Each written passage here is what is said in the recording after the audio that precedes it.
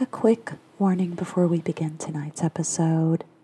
Deuteronomy 25 discusses what I call Old Testament justice, which by today's standards and practices may seem a bit more brutal than what we are used to.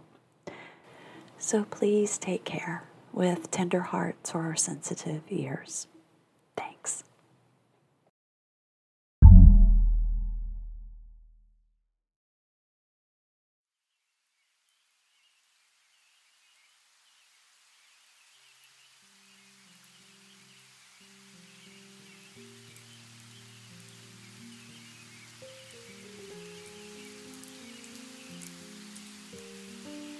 Hello, and welcome to Bible Bedtime. This is Season 5, Episode 239. My name is Dana, and I am your host. And in Bible Bedtime, I read the Bible in a way designed to help you drift off into heavenly sleep. I read a full chapter of the Bible in each episode and follow it up with another reading. And in Season 5, I'm reading from the book of Psalms. And we finish each episode with the Lord's Prayer.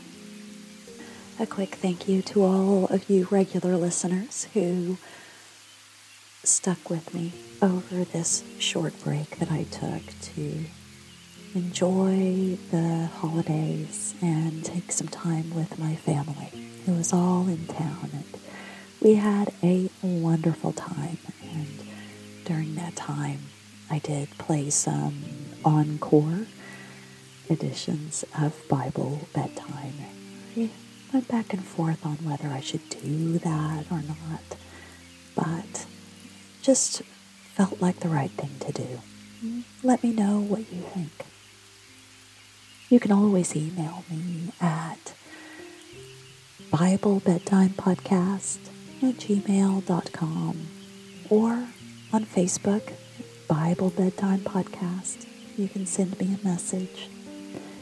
If you're on Patreon, I definitely read those. I appreciate the kind, lovely messages I receive.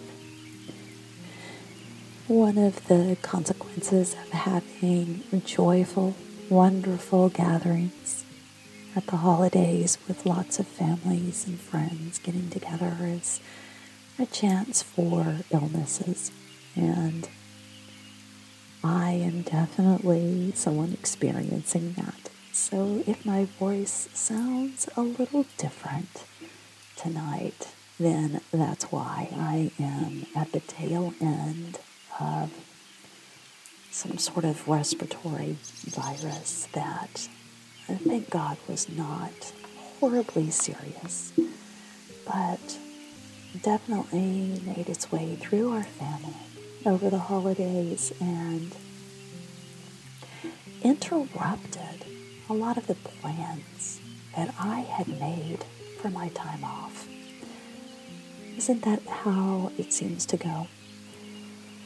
And the first few days that I was not feeling well, spending a lot of time in bed or just lying on the sofa, I was pretty resentful. After all of the work and weeks of preparation, of joyous times with the family at my house, I was planning to have several days where I could clean and organize and do some projects around the house. I was really looking forward to that time, and I'll admit that as I felt worse and worse, that I began to get a little resentful. Felt that I was maybe even being robbed of some time that I needed to have the home that I think I should have. God works in some mysterious ways. About day 3, or I should say night 3, I'm still not being able to breathe very well. I finally realized that sometimes it might take actually getting sick for me to slow down and appreciate the blessing of not having to finish a to-do list. I spent the next several days reflecting and meditating on God's purpose. Now, I'm not saying God wanted me to get sick. It just happened. But God never wastes anything that happens to us. And I learned over the last few days to maybe even appreciate that time I was given to sleep 14 hours a day and allow my family to take care of me. It was a humbling experience. And instead of being frustrated by it, I now feel blessed by it. I found myself giving myself my own speech about how there's nothing else that you need to do today. Right now, as you settle in at the end of your day, know that you have no more requirements except to accept the rest that your body needs. So put away any distractions. Snuggle up into your favorite sleeping position. Get the covers just right. Nestle your head into your pillow. And join me if you can by taking 3 deep breaths.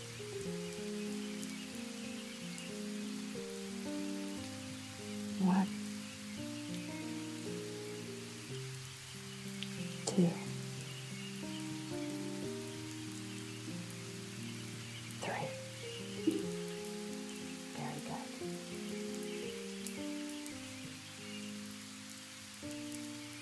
May the words of my mouth, the meditation of my heart be pleasing in your sight, O Lord, my rock and my Redeemer.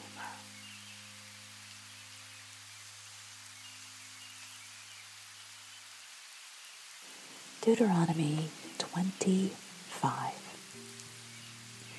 When men have a dispute, they are to take it to court, and the judges will decide the case, acquitting the innocent and condemning the guilty. If the guilty man deserves to be beaten, the judge shall make him lie down and have him flogged in his presence with the number of lashes his crime deserves. But he must not give him more than 40 lashes. If he is flogged more than that, your brother will be degraded in your eyes. Do not muzzle an ox while it is treading out the grain. If brothers are living together and one of them dies without a son, his widow must not marry outside the family. Her husband's brother shall take her and marry her and fulfill the duty of a brother-in-law to her. The first son she bears shall carry on the name of the dead brother, so that his name will not be blotted out from Israel. However, if a man does not want to marry his brother's wife, she shall go to the elders at the town gate and say, "My husband's brother refuses to carry on his brother's name in Israel. He will not fulfill the duty of a brother-in-law to me." And the elders of his town shall summon him and talk to him. If he persists in saying, "I do not want to marry her," his brother's widow shall go up to him in the presence of the elders, take off one of his sandals, spit in his face, and say, "This is what is done to the man who will not build up his brother's family line." That man's line shall be known in Israel as the family of the unsandaled.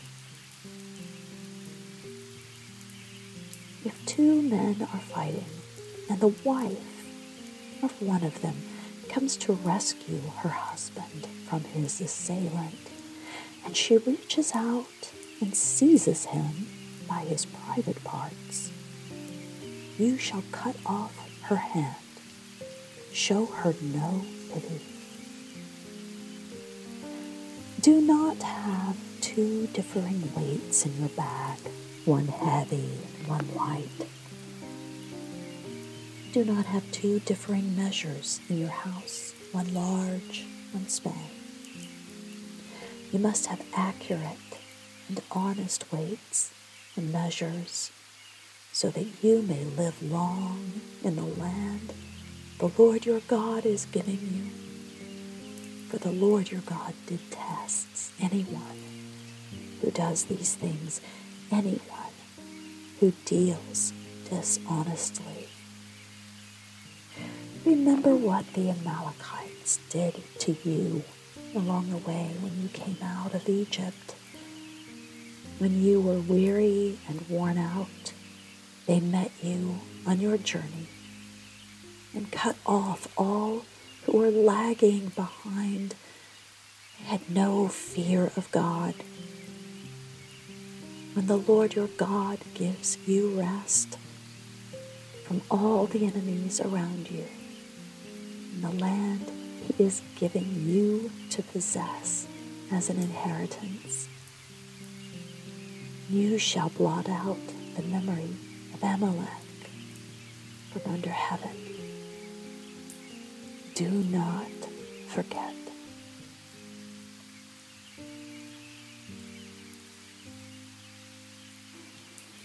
Psalm 21. O Lord, the King rejoices in your strength. How great is his joy in the victories you give.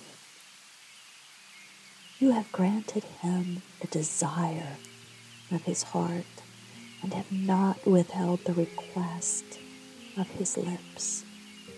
Selah. You welcomed him with rich blessings, and placed a crown of pure gold on his head. He asked you for life, and you gave it to him, length of days forever and ever. Through the victories you gave, his glory is great. You have bestowed on him splendor and majesty. Surely you have granted him eternal blessings, and made him glad with the joy of your presence. For the King trusts in the Lord. Through the unfailing love of the Most High, he will not be shaken. Your hand will lay hold on all your enemies. Your right hand will seize your foes. At the time of your appearing, you will make them like a fiery furnace. In his wrath, the Lord will swallow them, and his fire will consume them. You will destroy their descendants from the earth, their posterity from mankind. Though they plot evil against you and devise wicked schemes, they cannot succeed, for you will make them turn their backs when you aim at them with drawn bow. Be exalted, O Lord, in your strength.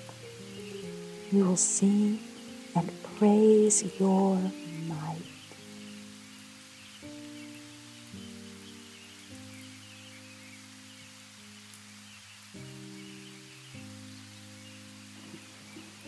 The Lord's Prayer. Our Father in heaven, hallowed be your name. Your kingdom come. Your will be done on earth as it is in heaven. Give us today our daily bread, and forgive us our debts as we also have forgiven our debtors. And lead us not into temptation, but deliver us from the evil one. Amen.